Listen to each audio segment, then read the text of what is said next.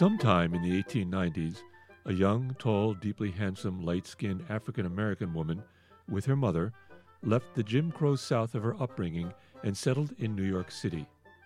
She quickly became a sought-after artist model.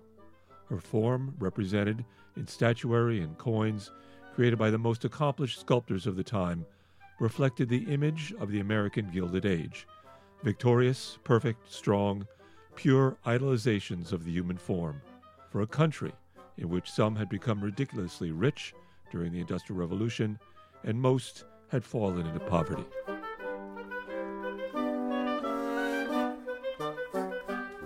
I am Rebecca McCain, joined by my co-host Alan Winson, and this is Bar Crawl Radio. Today we are at Gephardt's Beer Culture Bar on the Upper West Side of Manhattan, across the street from the mortuary and just west and north of the most magnificent golden statue honoring William Tecumseh Sherman on horseback in Manhattan's Grand Army Plaza. But we are not interested in the general. Today we are talking with Eve Kahn and Willow Higgins about the figure striding ahead of the general, the Greek goddess Victory, and the black woman who was the model for that figure and who in many ways represents the artistic goals of the Gilded Age, Hetty Anderson. And with that bit of an intro, here we go!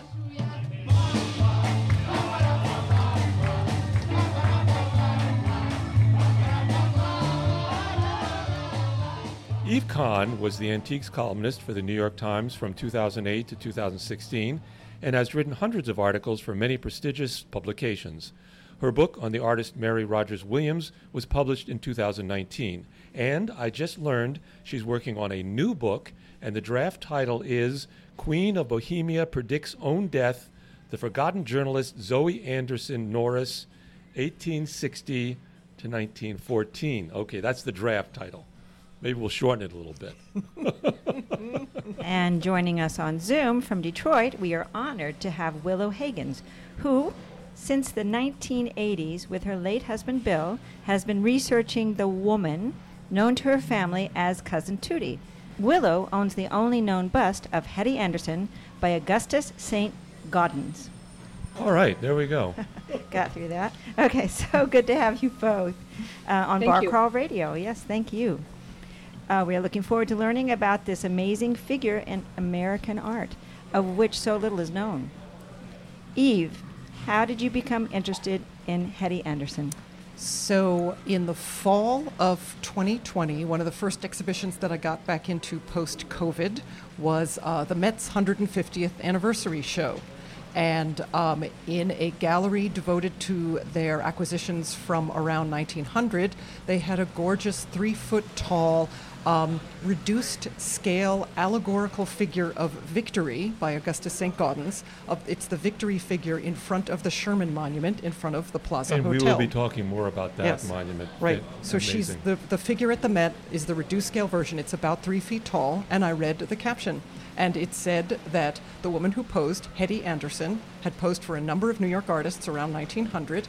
She was African American, and she had later worked at the Met. And my eyes stung for a moment because I realized that she could have been standing where I was standing, looking at a smaller version of herself covered in gold. And I went home and tried to research her, and there were a lot of unfootnoted, speculation-filled articles about her that were recent, and the only good scholarship that had ever been done about her was done about 20 years ago by Willow and her late husband, Bill. So Augustus St. Gaudens, his home and studio are beautifully preserved in Cornish, New Hampshire. I called the curator there, and they connected me to Willow. And we've been on an amazing research journey ever since the fall of 2020. Right, and we're gonna learn soon about Willow's connection to Hetty Anderson, a very close connection. She and her late husband, right? Her physical figure is well represented in the art of the Gilded Age of America. What are some examples of where her figure can be seen? She's Victory in front of the Sherman Monument. She is civic fame on top of the David Dinkins Municipal Building in Lower Manhattan. She appears in a number of works by Daniel Chester French, including an allegorical figure of a woman sculptor on the grounds of the St. Louis Art Museum. one of the panels on the front doors in bronze of the Boston Public Library. Unbelievably beautiful angel in a cemetery in rural northwest New Jersey, and a gorgeous figure called Mourning Victory, which is in a cemetery in Concord, Mass. It's a Civil War memorial, and there's a white marble version of it in at the Met Museum. And then there's the $20 gold piece. And the $20 gold piece I left out by Augustus St. Gaudens, which Teddy Roosevelt considered put American coinage on of equal, if not superior, caliber to its ancient precedents. Yeah, we have and we there's have a storm dramatic coming through storm here. coming through, which is Right. kind of adds to the drama of the story. And then there's this gorgeous, unbearably beautiful bust by Augustus St. Gaudens that depicts Hetty Anderson, and it is inscribed to Hetty Anderson on its neck, and it is signed, and it is in the home of Willow Higgins in Detroit. Yes. And for our listeners, Daniel Chester French is the sculptor who did the Lincoln Memorial as well. The two most important things, and the two most important things that St. Gaudens would say are I mean, he was in love. He would get on his knees and adore the Sherman Monument. That and the $20 gold piece are, I believe, the two most extraordinary pieces in his career. I was at the Sherman Monument yesterday, and it was the first time I actually spent like about a half hour like looking at it, really looking at it. And you Eve, have talked about that, about going down there and looking at it and saying hello to Hetty. What is your experience when you go down to the Sherman Monument? Well, since I've been in touch with Willow Higgins, now I greet her in honor of the Higgins and Wallace and Lee and the other relatives. I greet her on behalf of Willow. I say hello to Cousin Tootie on Willow's behalf. I love to watch how many people take selfies at her feet. They don't care about Sherman on horseback. They don't know who he is. They don't know who Hetty is, but they love the charisma of her figure. You never see anyone taking a selfie such that the figure on horseback is visible. You only ever see people either getting photographed or taking selfies with the glorious figure of victory behind them. That's the art of that monument. If there's any art to that monument, it's not Sherman. It's pouring rain here. It's interesting, I can hear the rain. But with regard to the Sherman, it was in terrible, terrible, terrible condition.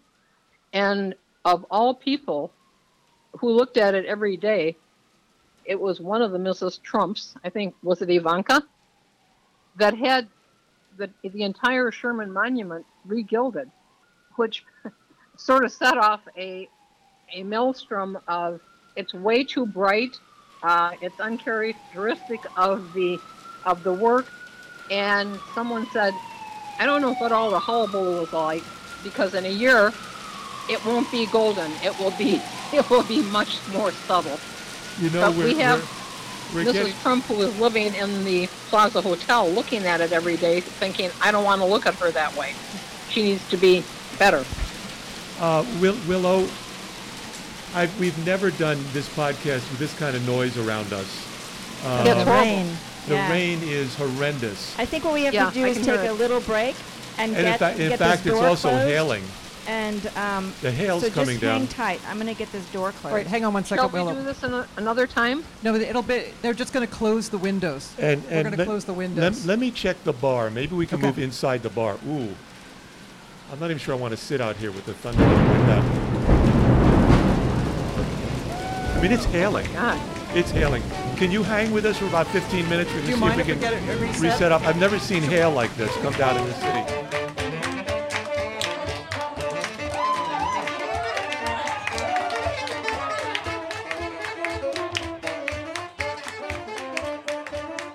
You think Hetty doesn't want us to do a Your podcast cousin about Tootie, her? I'm telling you, Eve, Yeah. she doesn't like hearsay. She doesn't like drama. She doesn't like things that are not documented. Yeah. There's a reason she's in the bedroom. No, I know. She doesn't like errors. She doesn't like speculation. No, I know. So, Hetty, we will do the best we can to present the best, most accurate story of your life as we know it, because we don't know a lot. Okay, now we have just relocated, and we're now inside Gephardt's Beer Culture Bar. It's the first time we actually done this, not on the porch, of Gephardt's. The storm was raging outside. There was hail, wind. The lightning was like right over us. And as soon as we decided to move inside, the sun has come out. But we're not moving again. That's it. Okay. No more moving. And thank you, Eve, and thank you, Willow, for working with us. Sure. On this. And again, apologies to Hetty if, in fact, this is not what you want. But we want to learn more about you. So we left. We were. Well, first of all, we wouldn't be okay. calling her Hetty. We'd be calling her Tootie. Tootie. Okay. Tootie. Okay. Can we call her Tootie? Yeah, absolutely. All right, okay. Tootie. Okay. So I have a question. I'm curious. Was she paid well for that work? We have nothing to document what she was paid for as a model. What we do know is that she only modeled for people that she wanted to, and she was known as St. Gaudens' model. So if anybody else wanted her, they had to go through St. Gaudens. And Eve, do you have any other information about? So we have that one ledger book from John Lafarge, which lists paintings in the $15 and $20 range, which was a lot of money at that time. But it's such a small part of her career. Right. We also have some documentation that at one point the artist Daniel Chester French was raising money for her. She had fallen into hard times briefly. And also we know that she had a substantial estate at the end of her life. She lived a very comfortable life. She lived her entire life with her mother. She died a wealthy woman.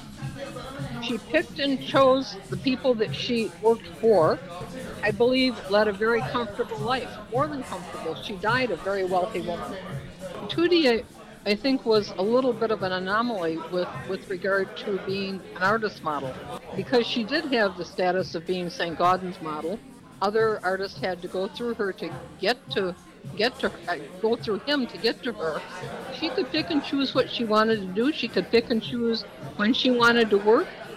She continuously, as I say, lived with her mother and worked as a seamstress. I think her life was pretty much ordered the way that she wanted it. She didn't want a flamboyant life. Why don't we go back early in her life and learn about Tootie's, where she was brought up, and how did your late husband, William, learn that he was, in fact, related to Hetty Anderson? That's how this all started. But let me say one thing about Eve.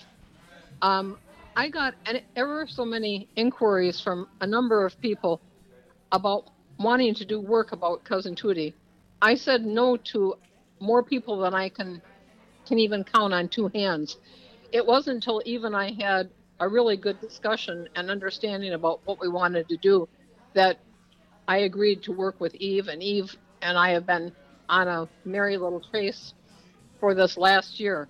So let me bring you to the very first mention of Cousin Tootie, and that was Bill's grandmother that was called Mama Jean. Bill said that he is always terrified with Mama Jean because she was a statuesque woman, even in her older, really older years.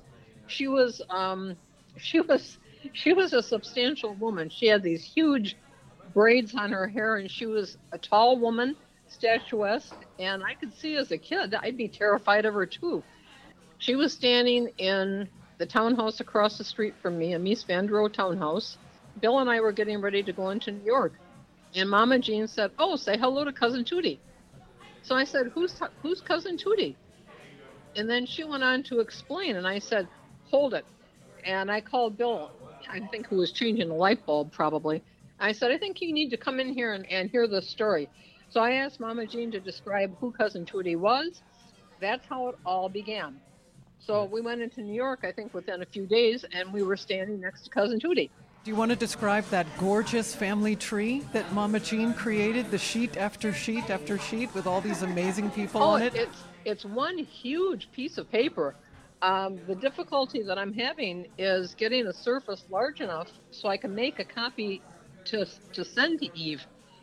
It really must be 3 feet. It must be a good 2 feet long. And Bill's mother had completed with Mama Jean, the entire maternal side. as much as she had. And then over the years, my husband and I filled in the complete portion of Bill's paternal side. In all, it's been a very, very interesting legacy, I would say. Is that a good word, Eve? Yes. Willow, it's a very interesting family, but they did not talk about Tootie very much at the time because she was a model. Is that right? When I'm asking Mama Jean about, Tootie, who was she? And she said, well, we don't talk very much about her in the family. And I said, really? Why not? Well, she was a model and she was taking her clothes off. And at that time, women didn't take their clothes off and model. And I said, oh, well, okay. So, no, there wasn't a lot of discussion about what she was doing in that regard. Right. And Tootie's mother, Caroline, can you talk about her? Well, she was a seamstress, and she and Tootie lived together all these years in the same place. I think she was probably pretty purposeful and very purposeful and very quiet, and had probably a pretty prescribed life. I think there was a pretty harmonious household there. There's a story, and please, Eve, if you have a question for Willow, please go right ahead. There is a story that I read in getting ready for this conversation that Caroline was a woman of some wealth because she had bought several houses in Columbia, South Carolina, on a block. Yes, is that true? That is true. Where did her wealth come from? I suspect that this again has always been a family that has been very self-sufficient, more than self-sufficient. They were free people of color initially, which meant that they could own property, and they did on both sides of my husband's family. I've never heard that term, free people of color. In the South. Before the Civil War. Before the Civil War. It was a distinct category. It's very disturbing. Oh my God, yeah. It made all the difference in the world. At one point, the family was probably freed. So, as I understand it, Caroline's parents, Henry and Eliza Lee, would have been both of them, the children of probably a white slave owner and a formerly enslaved woman, because. But Eve, we don't know that. No, we don't know that. We don't know that, and I don't want to suppose that we know that. Right. But we do know that they were born free, which meant that their mothers were unquestionably free. And free people of color, it's a category that you see in these dry documents before the Civil War with these terms that they're categorizing people. And at least in my case, it makes me want to put my head down next to my laptop and cry, because you realize the brutality of the bureaucracy of the system. And yet the family did well. They were educated. They were family business did people. Very well. They had property. This is a story that we have not heard in our history classes in this country. Okay. Yeah. Mama Jean was married to 2 doctors, one of whom was the head of the Tuskegee Hospital in Tuskegee, Alabama. Wow. Let's get back to Tootie and her mother, Caroline. They left Columbia at the turn of the last century, I guess, and they moved to New York City. Why did they leave their hometown? I suspect they wanted to get out of the South. Because of Jim Crow? Yeah. I don't think the family sat around and talked about Jim Crow specifically, but I think they felt enough pressure that they had the means to move, and they were going to go north. Right. But Tootie went with her mother went with Tootie. Yes. They were together, and they were together their entire life. Yes. What was that relationship? Do we have any information about that? All I know from Mama Jean is that it was her word was harmonious. And then they moved, Tootie and her mother Caroline moved to an apartment on the Upper West Side, I think 698 Amsterdam Avenue. I'm going to go visit it pretty soon. And Still there. They lived there their whole lives. Yes, they did. What street was it? 94th and Amsterdam. 94th and It's Amsterdam. right around the block from where we are right now. Yeah, Very you're not close. far from it at Yeah. all. Yeah. And that's the street that you're trying to be renamed. Yes, Yes. I'm hoping to have the block of 94th between Amsterdam and Broadway named Hetty Anderson Way. That is my goal. Not Tootie Way. Not Tootie Way. No, sorry. Unless Willow wants me to have it named Tootie Way, I'm not sure I could get that. It's the one exception that I'll acknowledge. All right, okay. I mean, I'm hearing the strength of this woman here, Willow, that seems to reflect the strength of Tootie.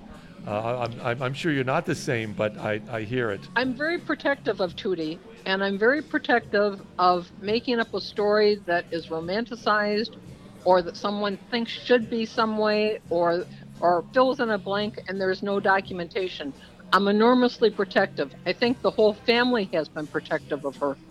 Thank you, and we appreciate that.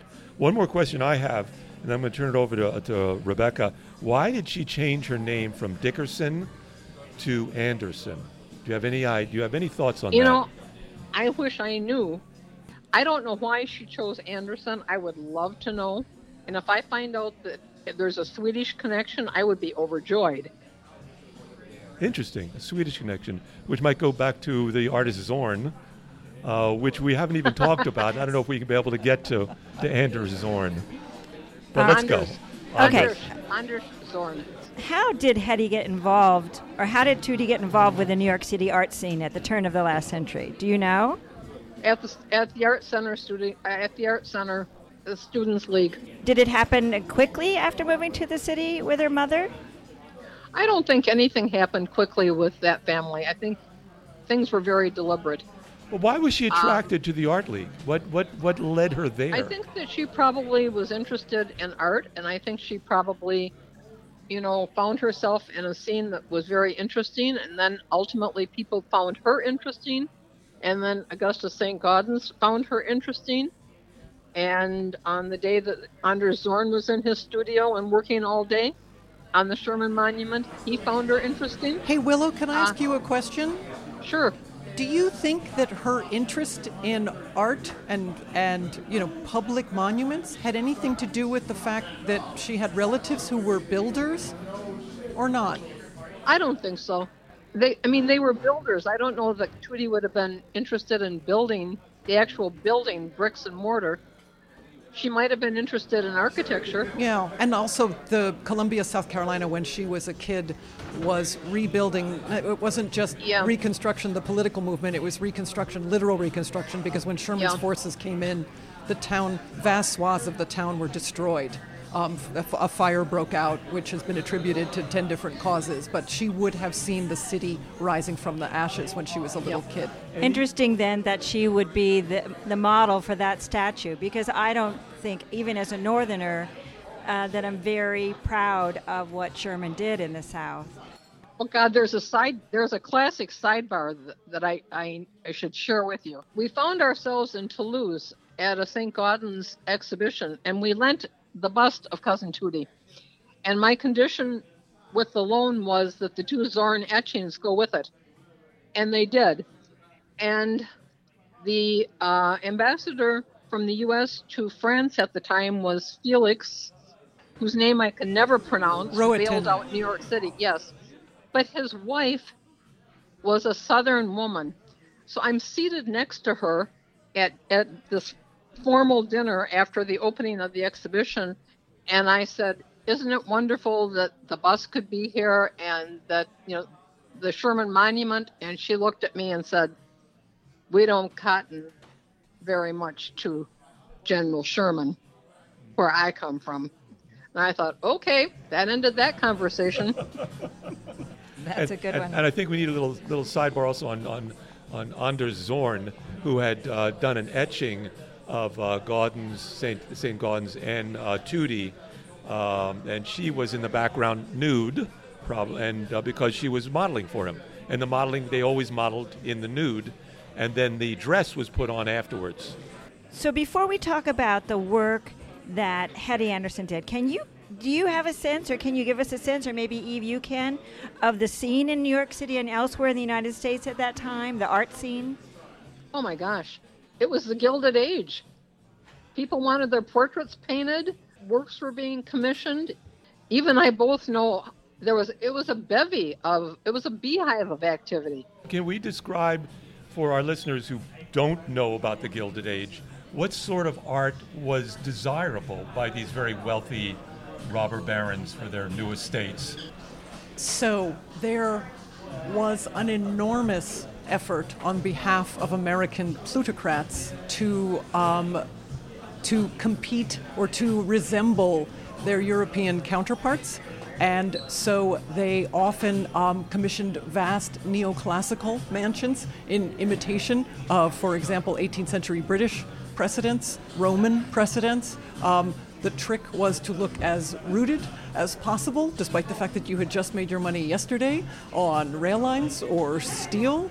And for someone like Hetty Anderson, Cousin Tootie, who could pose as a goddess, there was a huge demand in these neoclassical mansions for both murals and statues and depicting goddesses, and also countless civic monuments were going up in a similar neoclassical style, and also countless war memorials for the dead of the Civil War in neoclassical fashion. And Cousin Tootie seemed to fit the requirement that the artists were looking for at that time, this classic Greek look, whatever that was. If you go out and see the Sherman statue, I think you'll see what they were seeing.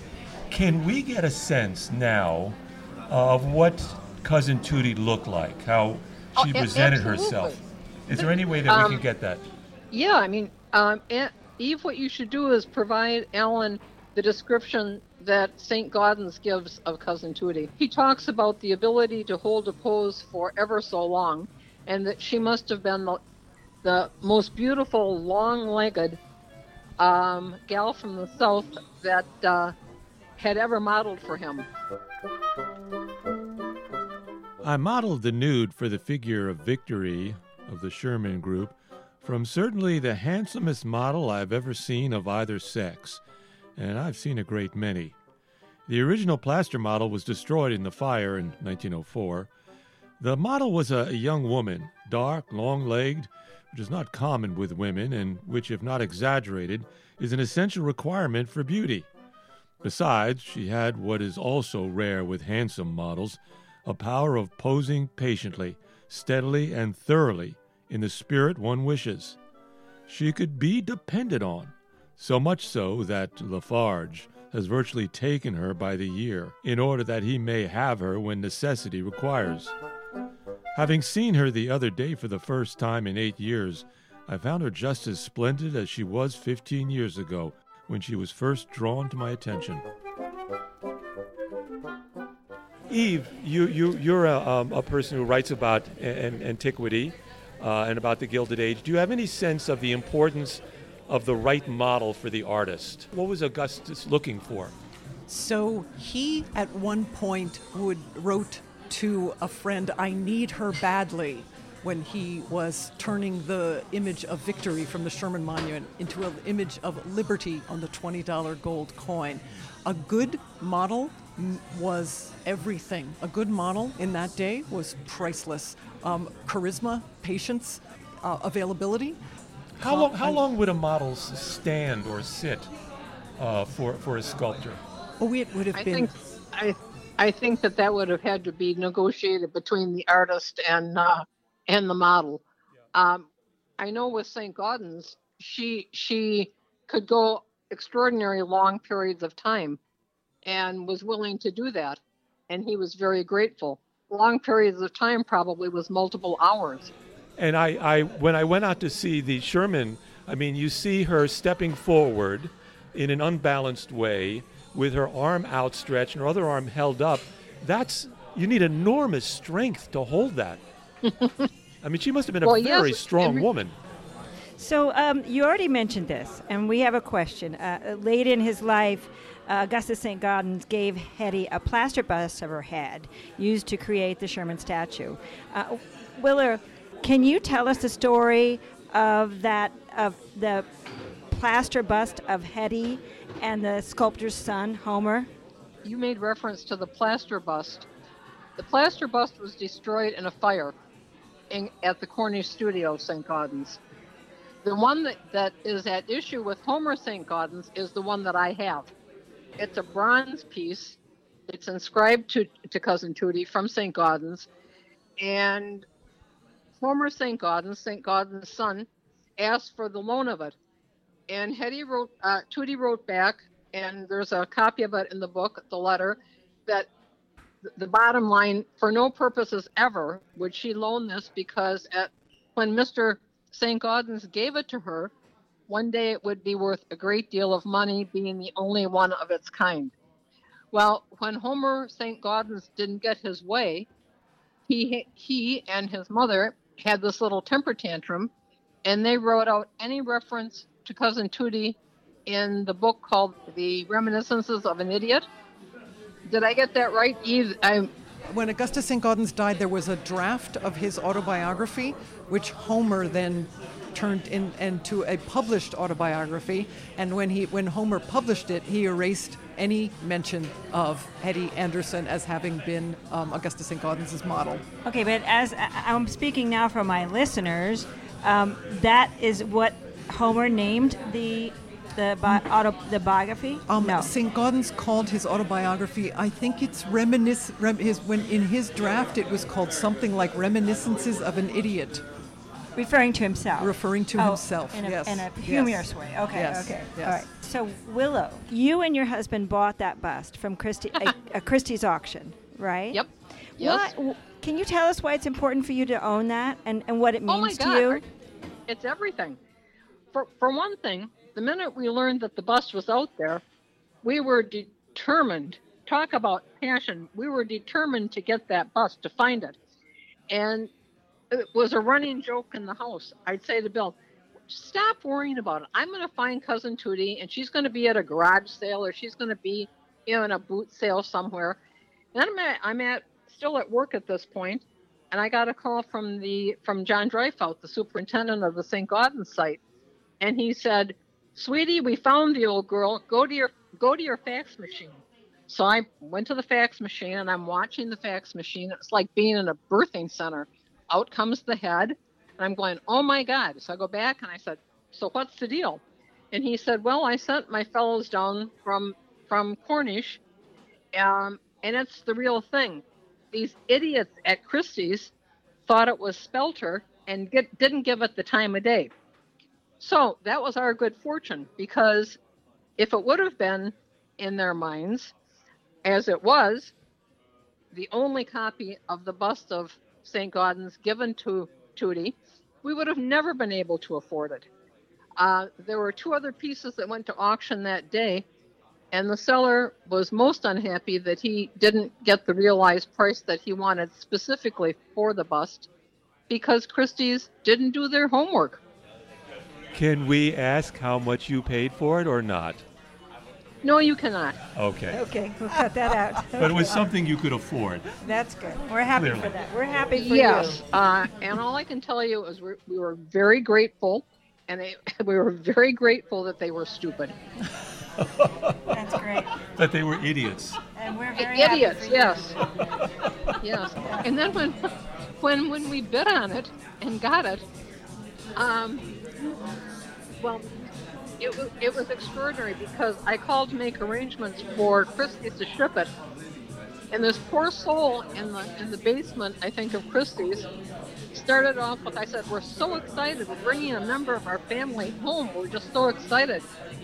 And this voice said, that's refreshing to know, because usually I deal with gluttonous pigs that just want to collect. And 24 hours later, I came home from work. There is a custom-made wooden box in the middle of my living room, and it says Christie's, and Bill isn't even home at this point, and I'm thinking, oh my God, Cousin Tootie is here. So when he came in, I was sitting there, and he said, what's going on? I said, well, I think you better come into the living room. The same thing I said when Mama Jean was telling the story about Wave to Cousin Tootie. So here we were, and yes, We took it out, and there was this nice letter from this man who made the crate, who didn't charge us postage, let alone overnight delivery. Wow. Because it was human. It was a piece of humanity and a piece of art, and he was thrilled to be part of a real story that had purpose and value other than monetary value. And it was like we cracked open, I think, 3 or 4 bottles of champagne that night. My goodness. Did Christie's ever realize what they had done? I have no idea. I think they would never admit to it. Yeah. And I probably have to be very careful that I'm not accused of slander. Oh, okay, now. I have one last question for you. What do we know about the end of Tootie's life? At the end of Tootie's life, she physically wasn't very well. And she also had some pretty traumatic things happen in her life. One of them was the loss of a long-term romantic partner in her life. And there's a rumor that she witnessed him being killed by a trolley. And Eve and I have, especially Eve, has tried to research which trolley, who could it have been. We don't know. But when that happened, she seemed to sort of not quite lose her mind, but she certainly wasn't the same. She was hard hit by this. She remained with her mother. There were people that were pressing for her to get psychiatric treatment, including electric shock treatments and treatment at a psychiatric hospital. And Tootie refused. Her mother refused, thank God. Tootie also, people wanted to give her money, and Tootie said no, she didn't need the money and she wouldn't accept it. So the end of her life, she was a wealthy woman. She remained with her mother, but I don't think she ever recovered from the loss of that person that she loved. Interesting, and we don't know anything about it, which brings it to my question to Eve. You're a researcher, Eve M. Kahn, and you've picked up this rock to look at and uncover what's going on. But Tootie was a very private person. She did not give interviews. She didn't present herself out there as the other models of the time did, in sometimes scandalous ways, and that's a whole other story. This must make your job difficult as a researcher. There's nothing worse than researching somebody who was flaunting themselves, right? No, I kind of love the fact that Tootie made it so hard for me to research her. Right. That's part of the whole great story, is that she stayed out of the limelight when so many of her colleagues had lost control of their story and were portrayed horribly in the press. She stayed out of the limelight. She copyrighted her bust. She must be the only model of her time who had the nerve to do that. When asked by the artist's family, can we make replicas of this for sale, she said, as Willow has said, absolutely not. She kept control of her own image. And she kept control of her life, her entire life. And toward the end, there was a lot of pressure for her to do things that she didn't want to do. And she never lost control. She was very purposeful. Kim, I think it's fair to say that, don't you, Eve? Absolutely. Eve, as a researcher, not knowing as much as you want to know, and think about this, what is one question you want answered above all else? What is the key question that you have about Cousin Tootie? Where did Eve, she... There are two. Yes. Eve, there are two. There are two, okay. There are two. Okay, what are your questions, Willow? I want to know where Anderson came from. Okay, there's one. And then I want to know about the love of her life. The one who was killed and she went yes. bonkers there, yeah. And Eve, your question. Oh, no, my question is, I definitely want to know, where did she come up with Anderson? It's not a family name. And so maybe that was the love of her life. She was using it by the time she moved to New York in the 1890s. And you think that would reveal other information about what's going on? It might. It might. Is it possible that she married Mr. Anderson? No. She was No. listed No. as single. She was listed as single throughout she her was life. always listed as single. And many divorced women described themselves as widowed. Right. There's so much more to this story because we didn't talk about her brother Charles, who passed as white. She did not. I mean, there's Tootie a never lot more. passed as white. No. And even what way should contemporary art critics and historians be interested in Hetty Anderson as a model who worked with a few great artists or as a successful black model in the Jim Crow era? She's incredibly important as an African American who led a dignified, prosperous career in New York. And as we've said, she kept control of her life, she kept control of her image. It's just an incredibly rare story. But isn't it equally interesting that she's known as a model first and her color second? Yeah. I mean, there's never been any big secret about her color. Right. Right. Is there anything you would like to say, Eve or Willow, about Cousin Tootie and this amazing life that we know so little about? I love podcasts. My daughter is a podcaster, but the frustrations of not being able to show you pictures, dear listener, I wish I could show you so many pictures of Cousin Tootie in her prime. And where can we go online to get those pictures? Let's see. Numismatic News has a glorious long article about her. Oh, it's a glorious article. It's a glorious November article. 9th. And I've written about her for the magazine Antiques. Or if anyone's curious, evemcon@gmail.com, and I'll send them numerous links. And I have a sense there's going to be more coming out on Cousin Tootie. I hope so. Anderson. I Right, hope so. right. Yeah. Something I don't know about Eve. No. I tell you everything, Willow. Okay. Thank you very much both for Absolutely. for this conversation. Sorry Stop about laughing, the Eve. storm. Say hi to Carson But for this me. was most interesting. Thank you. Thank both. you, Carson, for not Thank you, chiming Carson, in. for not barking. Okay. Nice seeing you all. And Willow, Eve, when you're in the we'll talk city, later. we owe you a beer. Yes, we owe you a beer. Okay. All right. All right. Or something something else that you would like better. But thanks to Eve Kahn and Willow Higgins for a most interesting conversation about the artist model whom St. Gaudens described as the handsomest model he had ever seen. Yesterday, I went out to see the golden statue at the southeast corner of Central Park. The one with General William Tecumseh Sherman on a gold horse, looking realistic, all decked out, holding his hat to his side. But if this statue is artful in any way, it's not Sherman. The emotionality exudes from the figure in front, the winged goddess of victory leading this tired man into the future, stepping forward with an outstretched hand as if blessing that which is to come. She has stood there looking south down Fifth Avenue for over a century, and one can imagine the changes that have gone on around her.